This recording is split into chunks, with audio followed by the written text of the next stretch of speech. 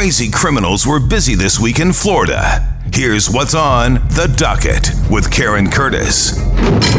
This week on The Docket. Oh my gosh, Josh, Victoria, there's no words to describe it. I mean, just talking to all of these guys, Dave Junior right here, just right in my face. It's really an experience of a lifetime. A young lifetime cut way too short. A Wisconsin news anchor born in Tampa apparently took her own life just weeks before her wedding. Breaking news alert from News 9 WAOW. We're continuing to follow breaking news out of Milwaukee this morning. 5 people shot and killed at Molson Coors Brewery. That was Nina Pacholk. She was found dead last weekend after reportedly making suicidal statements.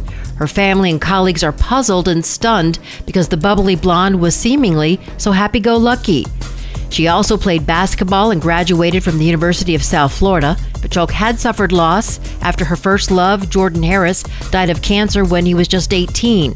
Her new boyfriend, who is also her fiance, is devastated by her death.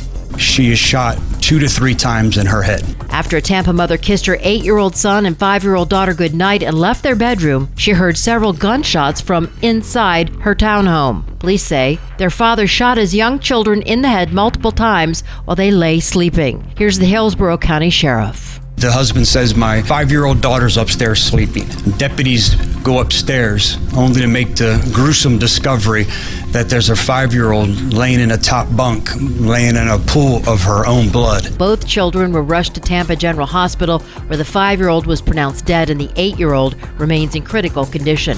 According to the Gun Violence Archive, 28 children have been fatally shot in Florida so far this year. A Florida woman fought back after a homeless man allegedly broke into her home and threatened to rape her. The suspect, Christopher Sloan, sustained a major gash to his forehead. Here's a neighbor. That was the guy they brought out first in handcuffs. Then they put him on the stretcher, and I guess they were checking him out, and it looked like they put some bandages on his face. The local priest says homelessness is a problem, and a neighbor who was homeless himself agrees. You'll see them walking the streets, and we pray for them and we'll minister to them every now and again, but it is a lot of them on this street, on School Street. Don't like people, giving homeless people a bad rap, because there's a lot of them who just keep to themselves, but there are those who do drink and do drugs, and then they all of a sudden want to get their fix, and they'll do things like what you described. The victim says Sloan caught her by surprise in the middle of the night. There's an information that has been filed for a murder in the second degree with a weapon, a life felony. And the original warrant was issued with a no bond hold. Facing a murder charge, Instagram model Courtney Clenney appeared in bond court in Miami-Dade this week.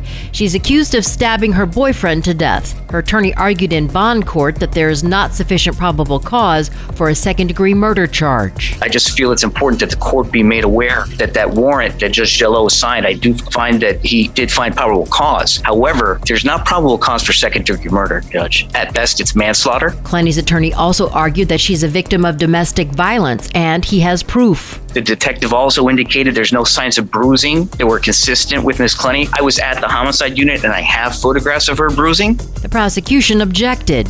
I can go on all day, Judge. At this stage, it is inappropriate for a first appearance judge to be addressing these substantive matters on this proceeding. This is something that counsel should raise through written motion before the trial court.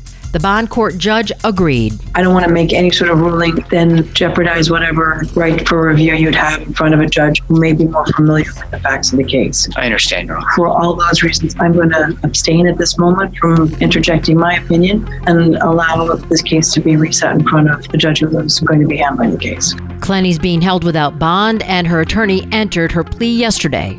Not guilty, Your Honor. We're going to mount a vigorous defense in her favor, and we will show that she was a victim of domestic violence. Clenney says she threw the knife at her boyfriend in self-defense in their Miami apartment. The prosecution disagrees and says she stabbed him point blank in the chest. There's a prosecution of Donald Trump for mishandling classified information. After the Clinton debacle, there'll be riots in the streets.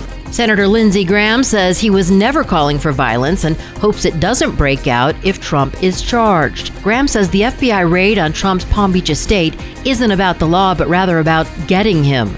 The White House responded this way. We have seen these MAGA extreme Republicans making these kind of comments, which is dangerous. The DOJ is indicating that they'll wait until after the upcoming midterm elections to charge Trump with a crime.